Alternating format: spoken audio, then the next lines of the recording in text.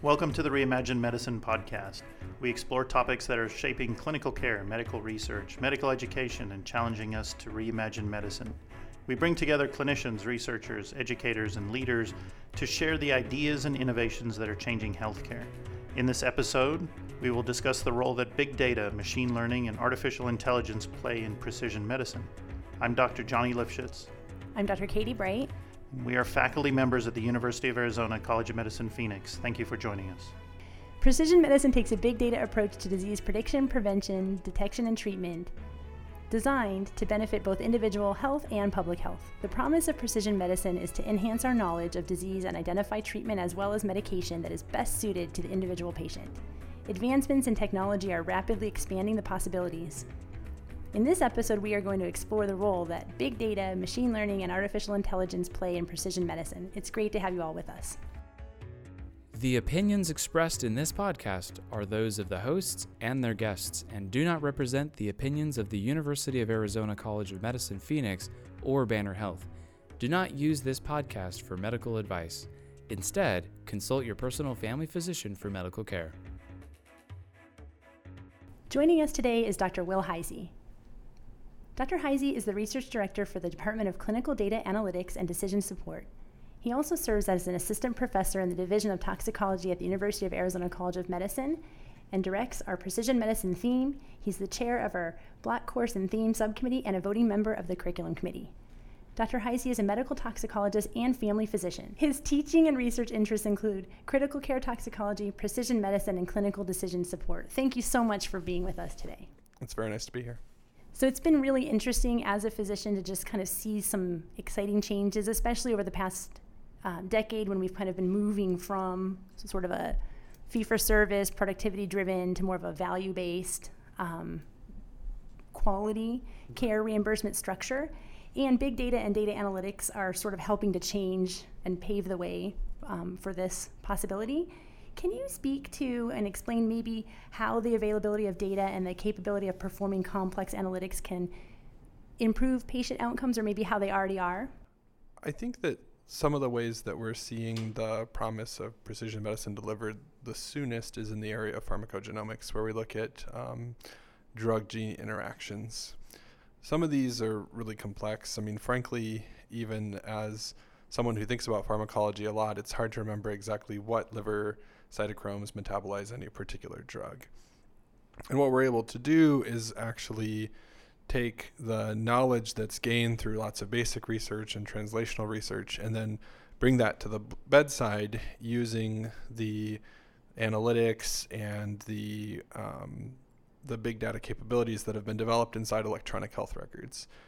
Electronic health records can be really frustrating for people and complex, and there's a lot of information in there or approaches to taking care of patients that sometimes seem to slow it down. And so one of the things that we've been trying to do is take and make it more useful in a way that is thoughtful and that requires the least effort on the part of the clinician in order to interact and use this kind of massive collection of data and genetic information that's available to them.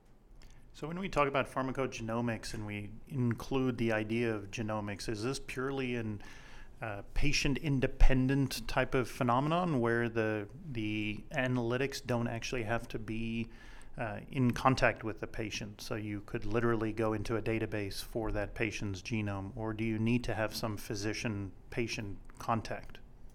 No, I mean, there still has to be some amount of clinician intuition that's involved because, people aren't just a product of their genes. They're a product of so many different factors. And really, we just start to kind of scrape the surface as to what we're capable of.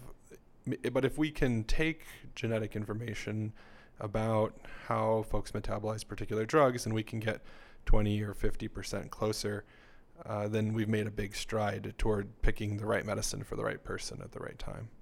I was hoping you could speak to this from the medical education standpoint, especially because I know this is really a lot of your focus here at the College of Medicine.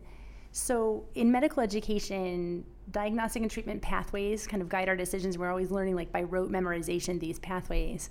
Yet some of these big avenues of data analysis can alleviate some of this rote memorization. And can you speak to that a little bit? And then have you seen some inherent biases in resistance to sort of wanting to incorporate some of this new technology and big data? In general, once physicians and once patients see it in practice, the sort of interest in it has been extremely high, and people are very, very willing to use it. When patients see the kind of impact that it could potentially have on their medications and selection, they seem to embrace it wholeheartedly. And that's been true in local community clinics, in large healthcare systems in town, and at the Veterans Administration. In terms of the educational needs, we know that most physicians, and this is reported in the literature, are not terribly comfortable with genetic information and how to deal with it. And, there's different kind of steps along the way of levels of understanding that we need to have. And one of the things that we've embraced here is that there's a certain baseline level of information about precision medicine and genetics that every physician needs to have. And they need to be comfortable with that, and they need to be able to reason from that, as you mentioned, in terms of clinical reasoning. That needs to be one of the tools in the toolbox that they have. And then if they're able to understand at a deep level where precision medicine is coming from and apply it in some practical aspects in medical school, whether that's in problem-based learning that we do or whether that's in a clinical setting, then that sets them up to be able to understand and apply when new things come to bear. Because we know that there's always going to be new information in precision medicine throughout their careers, and that we can't teach that all to them. So it's really important with education, as we've been talking about, that practice makes perfect, but we also need to empower all of our students with the right tools to be able to absorb new information, especially at the exploding rate by which new technologies and new processes come about. So far, our discussion has really been at a higher level about precision medicine and pharmacogenomics, and I think that our listeners would benefit from more specific examples. I know from looking over the work that you're doing that you are specifically involved in a project with regards to pharmacogenomic testing for veterans. And perhaps there's something specific in there that you can pull out as an example of how this type of testing has empowered clinicians to provide better care, or even for patients to accept diagnosis or treatment strategies. So the program that you're referring to, which is at the Veterans Administration hospitals, goes by the acronym PHASER. And what that is a granted program to do testing and implementation on 250,000 veterans across the United States. Here at Phoenix, we're the third or the fourth, depending on how you look at it, place in the country that started testing our veterans. And we're testing several hundred so far, and we expect to move into the many thousands. What that actually does is provide free testing for our veterans to have the most common 11 genes tested, and then for us to be able to take that and guide their medical treatment from those 11 gene tests. The interesting thing is that program is an implementation program, so they are the 11 genes with the highest level of evidence to support that right now we can take and make a difference in patient care by testing those.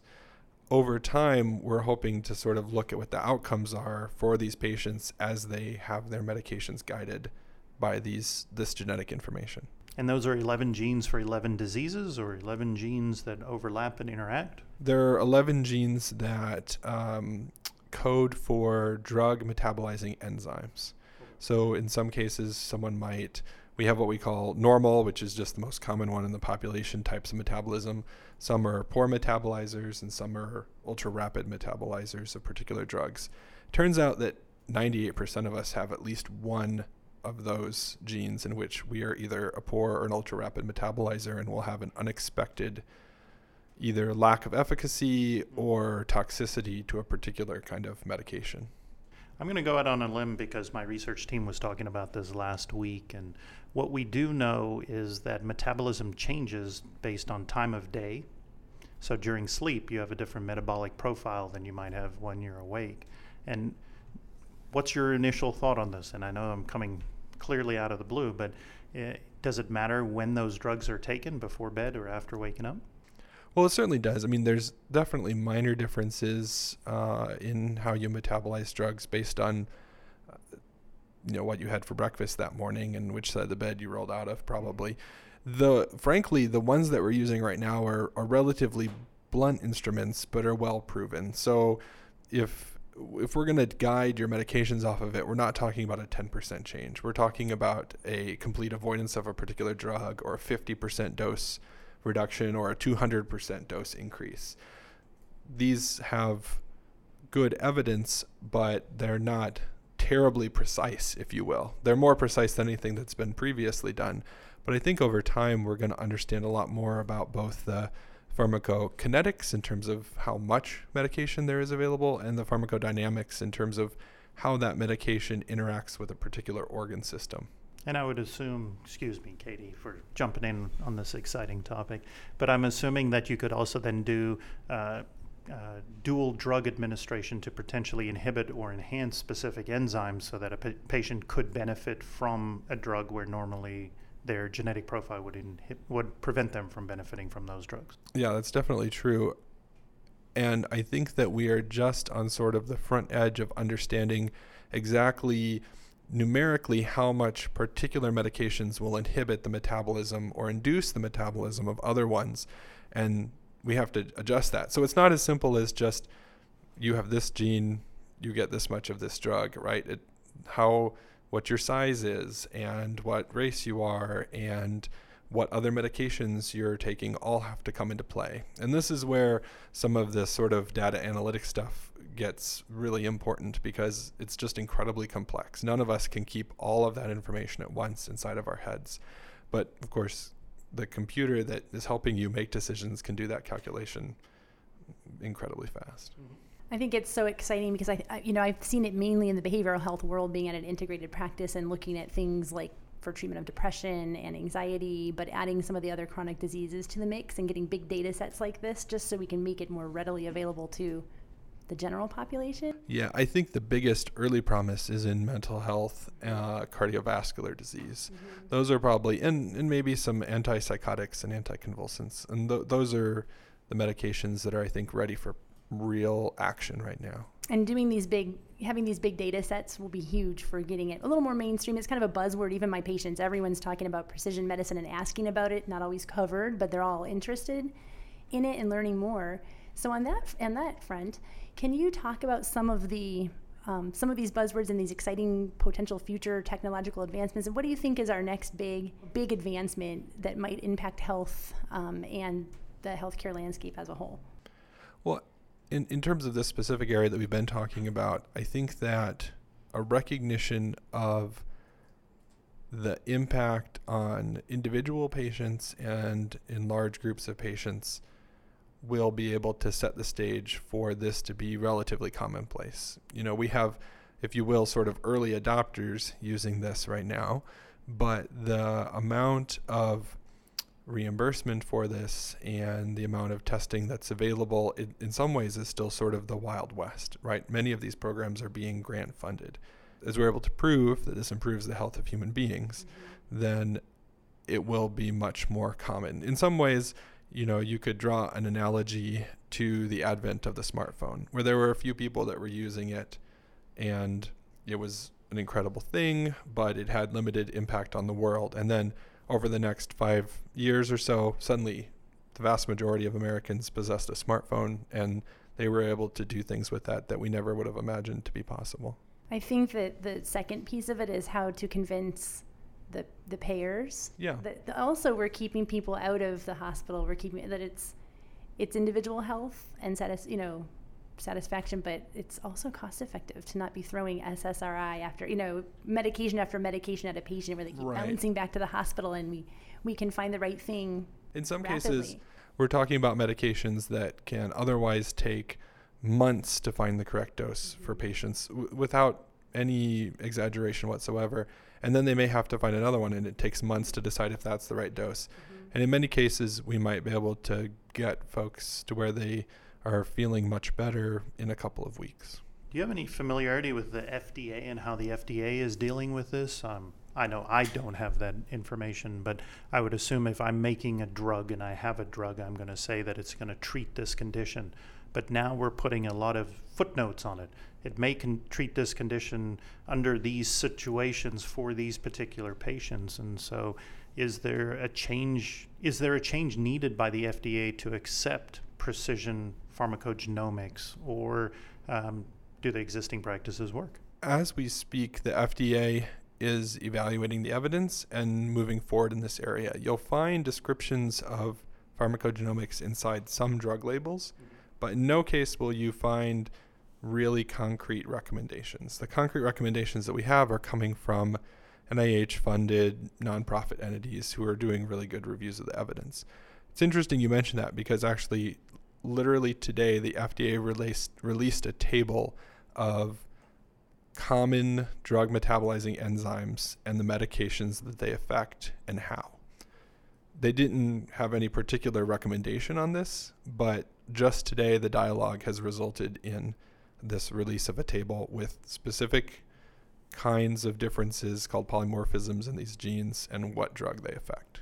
So right now it's more of caveats that we're learning and still in an infantile or a juvenile stage with regards to understanding how all this fits together, but know that once we figure it out, using not only the advancements in healthcare, but also the advancements in computer algorithms, that we'll be able to better serve individual patients as well as the general public. Right, and that certainly seems possible, and that's what we're trying to train all of our medical students and future physicians in being able to do, because this is what we know is going to be most helpful to patients is going to change over time, but the concepts and the understanding that they have is going to be what gets them to where they need to be in the future. Well said. Yeah, thank you so much for sharing your insight with us, Dr. Heise. We're going to take a small break, and then we'll be joined by another guest shortly. Thanks, guys. The Reimagine Medicine podcast is brought to you by the University of Arizona College of Medicine, Phoenix.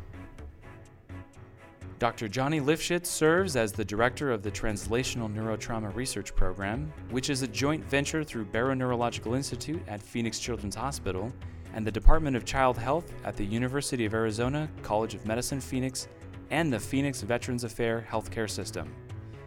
Dr. Katie Bright is the chair of the Curriculum Committee and Associate Dean of Clinical and Competency-Based Education at the University of Arizona College of Medicine, Phoenix. She is a family physician practicing at Bayless Integrated Healthcare. Welcome back to the Reimagine Medicine podcast. We're pleased to have Dr. Hamed Abbas Zadegan join the conversation. He is an informaticist and internist with the Phoenix VA healthcare system. He also serves as a clinical associate professor in biomedical informatics, as well as fellowship program director of clinical informatics at the University of Arizona College of Medicine, Phoenix. As I was preparing for this podcast and knowing we were going to talk about data as the beginning element of how artificial intelligence, machine learning, informatics comes to bear, I was thinking about my upbringing and my training as a graduate student with data. And we got some advice that I no longer accept, and that advice was, let's beat our data into submission until we get the result we want. Let's interrogate it in a way that's going to allow us to achieve the goal that we're seeking. As you are bringing up a generation of new informaticists and they're dealing with data, what's the philosophy on how these individuals should review their relationship with data? That's an outstanding question. So relationship with data. I mean, I think all of us have relationship with data. We use Google Maps, Siri Maps, Waze for figuring out how to get to where we want to go. We use our health data to know where we are with disease processes, or even if you have no disease processes. But data is just information, and the science of that information is our field. That's what informatics is, the X of information. And so really we don't beat it. We try to understand it and make meaning of it. And most important of all is find a way to apply it. We are in the business of applying data. What kind of data? Healthcare data. In what domain? Healthcare. so direct patient care. So we can't really beat anything into submission. We have to take what we get and then figure out what to do with it. So if your blood pressure numbers are high consistently, and the data tells us that that leads to all sorts of chronic disease and problems downstream. So we have to take action ahead of time. We know that you just came back from the Consumer Electronics Show and are excited about some of those devices that are turning life into new pieces of data. What can we be excited about? What excites you? That's a great point. There's so much to be excited about. In fact, the Consumer Electronics Show Digital Health Summit, the theme was the cosmic transformation, that we're entering the decade of cosmic transformation of digital health. And really, what does that mean? That, we have kind of headed towards data and software and information as being the most valuable thing, not necessarily hardware. So when we talk cosmic transformation, we're not talking about a new shiny a car or phone or something. We're talking about the rapid growth and acceleration of objectivity and objective data and how that's used to make decisions. So case in point is what I noticed was a surge, an improvement in sensor-based technologies. So a lot of us are familiar with sensor-based technologies because of the fact that we've had Fitbits out for a long time. Some of us have Apple Watches. And the base technology of that is known as PPG, also known as photoplasmography sensor. So these are non-invasive, low-cost, simple optical measurement techniques that are applied to the surface of the skin to measure different physiological patterns. And so one thing that was shown at this year's Digital Health Summit and the Consumer Electronics Show was that we can now check blood pressure from your ear. The blood pressure reading that I got was about where my blood pressure has been for the last couple of years. And the studies that, of course, the manufacturer did, but the studies that they did were in comparison to the traditional cuff, and they were getting within acceptable FDA range of blood pressures. So what all that means is that sensor technology is better, which means data capturing is better, and objective data and objectivity is better. But what really is accelerating things into the cosmic domain is that the data and these gizmos and the Internet of Things and your sensors and your watch, everything is now getting hooked into machine learning. So with that, that means that pattern recognition is becoming at the forefront. You've been using machine learning without knowing it for years. And a couple simple example is your Visa or MasterCard.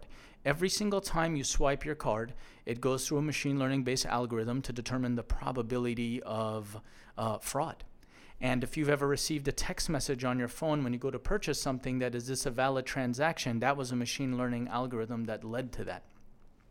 Another prime example is Amazon market basket analysis is all 100% machine learning. And so when you search for something such as corn chips and you scroll to the bottom of the page, you're going to see salsa. So I told this to one of my colleagues, and his response was like, well, duh, of course chips go with salsa. But my response to him was, dude, that was a machine that figured it out, not a person. And it wasn't a machine that actively in this artificial alive manner figured it out, because that's not the case either. It's just noticing patterns that of all these people to my left that ordered chips, I noticed that they also ordered salsa. So again, it's pattern recognition technology and techniques with machine learning hooking into our devices. I think that's an interesting perspective, and it's exciting because we know that we're more and more integrated with our artificial intelligence in form of Alexa, wearables like you talked about. I think I want to spin off of what you just said, though, because some of the pushback or resistance I hear from some providers in the artificial intelligence domain is sort of that AI is constantly learning, right? So most of the technology that we learn about for our EMRs, we hear, they're taking 200,000 charts and is constantly learning from practices of providers. But there's that fear of what if they're not practicing right? Like what if they're prescribing antibiotics for a simple viral upper respiratory infection, or making sure that the material that it's learning is evidence-based and correct? Right. Can you speak to that just a little bit to reassure some of those providers? Absolutely. So at the end of the day, you're going to need to use some human logic and decision-making if this is applicable to the patient. let me go back to a different example, and I'll come back to healthcare. So myself, in the mornings, I'll utilize Siri and give the address of where I'm going, and I'll look at the different options it gives me based off the traffic, which is all machine learning. And I'll notice from time to time it'll suggest a route where you exit off the highway and come back up and then get back on the highway. I almost never have taken that route because I know it's slower. So coming back, just because the machine suggested it doesn't mean it's going to be the best option for your certain circumstance.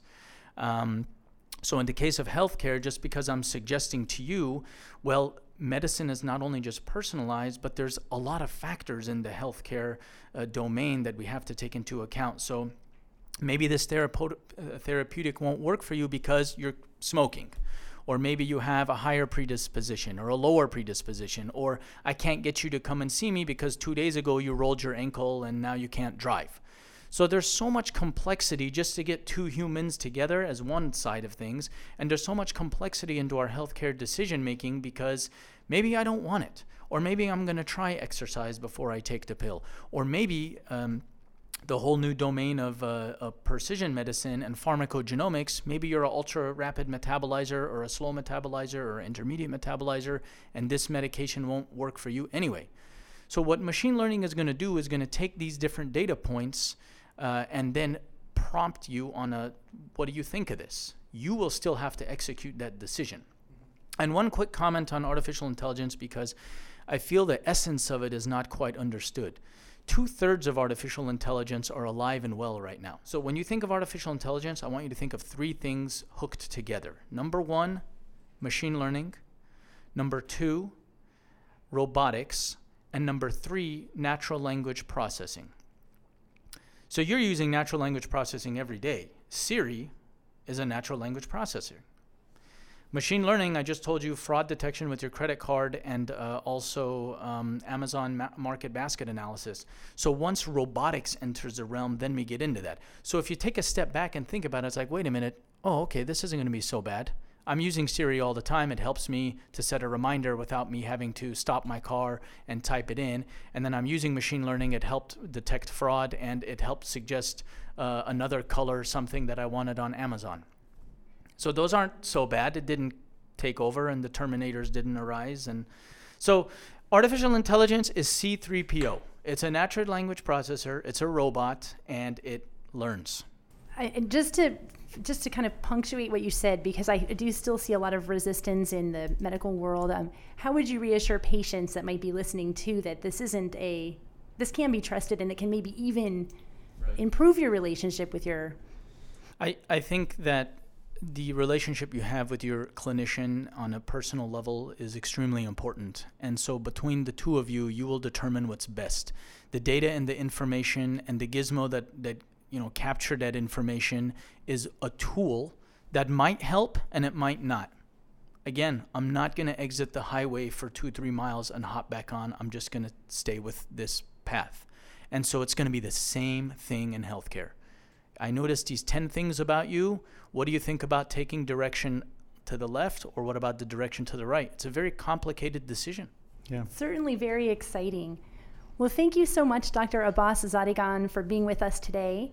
Our time has come to an end, but it's certainly been a pleasure speaking with you. Absolutely. Thank you for having me. It's an honor. Katie, this was clearly an exciting episode that talked about where healthcare is going. And as a College of Medicine, we're definitely training another generation of providers that need to take advantage of all the tools that are around them. And we definitely heard from both of our guests that there are data swirling around us in all different ways. And we can't fear those data, because those data lead to patterns. And those patterns are simple enough for us to understand how our behavior changes, or how our response is to different types of foods or medications or lifestyles and other elements that can be used to have us live to the fullest capacity. Absolutely. The don't fear data is a great take-home point. And I like how we spoke with our guests about using the data as a tool in our tool belt to further enhance our patient-doctor relationship. And it does. I have patients that do already bring in things from their wearable devices that really helps me with understanding what's going on in different times of day, during different stimuli, and how we can best manage things like their blood pressure, diabetes, whatever it may be. So using it to really just help us have even better patient outcomes and relationships will be a definite interesting and exciting thing to look forward to. Unquestionably, it's almost goes back to the old tradition of journaling. Like you have a book and you're just writing down your feelings, your actions, your engagements, and how that changes over time. And now we have the opportunity of a greater density of information to be collected using some of the wearables that we heard about that are collecting data all the time about our responses and teaching us or educating our algorithms about how things differed today than they did last week. And that can be used potentially as an early warning sign or as a trigger or as an opportunity to intervene earlier as opposed to waiting until things become clinically manifested. And the data the data algorithms could be smarter to detect those things. Absolutely, and hit it at that prevention stage versus being a little behind the 8 ball when we start as of already a diagnosed condition. And it's really interesting to see the big data coming out, and it's focused on some of our main players. First and foremost, we've seen most of our discussions centered around behavioral health and cardiology, cancer with the speaking about the precision medicine. But I just look at it like, the sky's the limit for where this can go in the healthcare domain. And going back to what Dr. Heisey was saying about pharmacogenomics, those 3 areas of cancer, cardiovascular, as well as behavioral health, they all have many, many drugs, both pharmaceutical and nutraceutical type of drugs that can influence. We just don't know for whom. And so those seem like they're fields where we're going to see the impact of these algorithms. And as we learn from those algorithms, they can extend to other neurological conditions or physical conditions or even interpersonal conditions about how to have relationships work out as well. This was a fascinating discussion, but unfortunately, we're out of time. Yes, we are. Tune in next time when we extend the conversation to explore the intersection of machine learning, medicine, and health policy. Lifshitz out like a well-functioning GI system. Bright out like a good night's sleep. The Reimagine Medicine podcast is brought to you by the University of Arizona College of Medicine, Phoenix. Join us again as we highlight aspects of clinical care, education, and research in an ongoing endeavor to reimagine medicine. Our podcast team is Dr. Katie Bright, Dr. Johnny Lifshitz, Beth Smith, and the media production team at the UA College of Medicine, Phoenix. Our theme song, Dungeon of Returned Days, was written and recorded by Midair Machine. The song is accessible on freemusicarchive.org and used under the CC BY SA 4.0 license.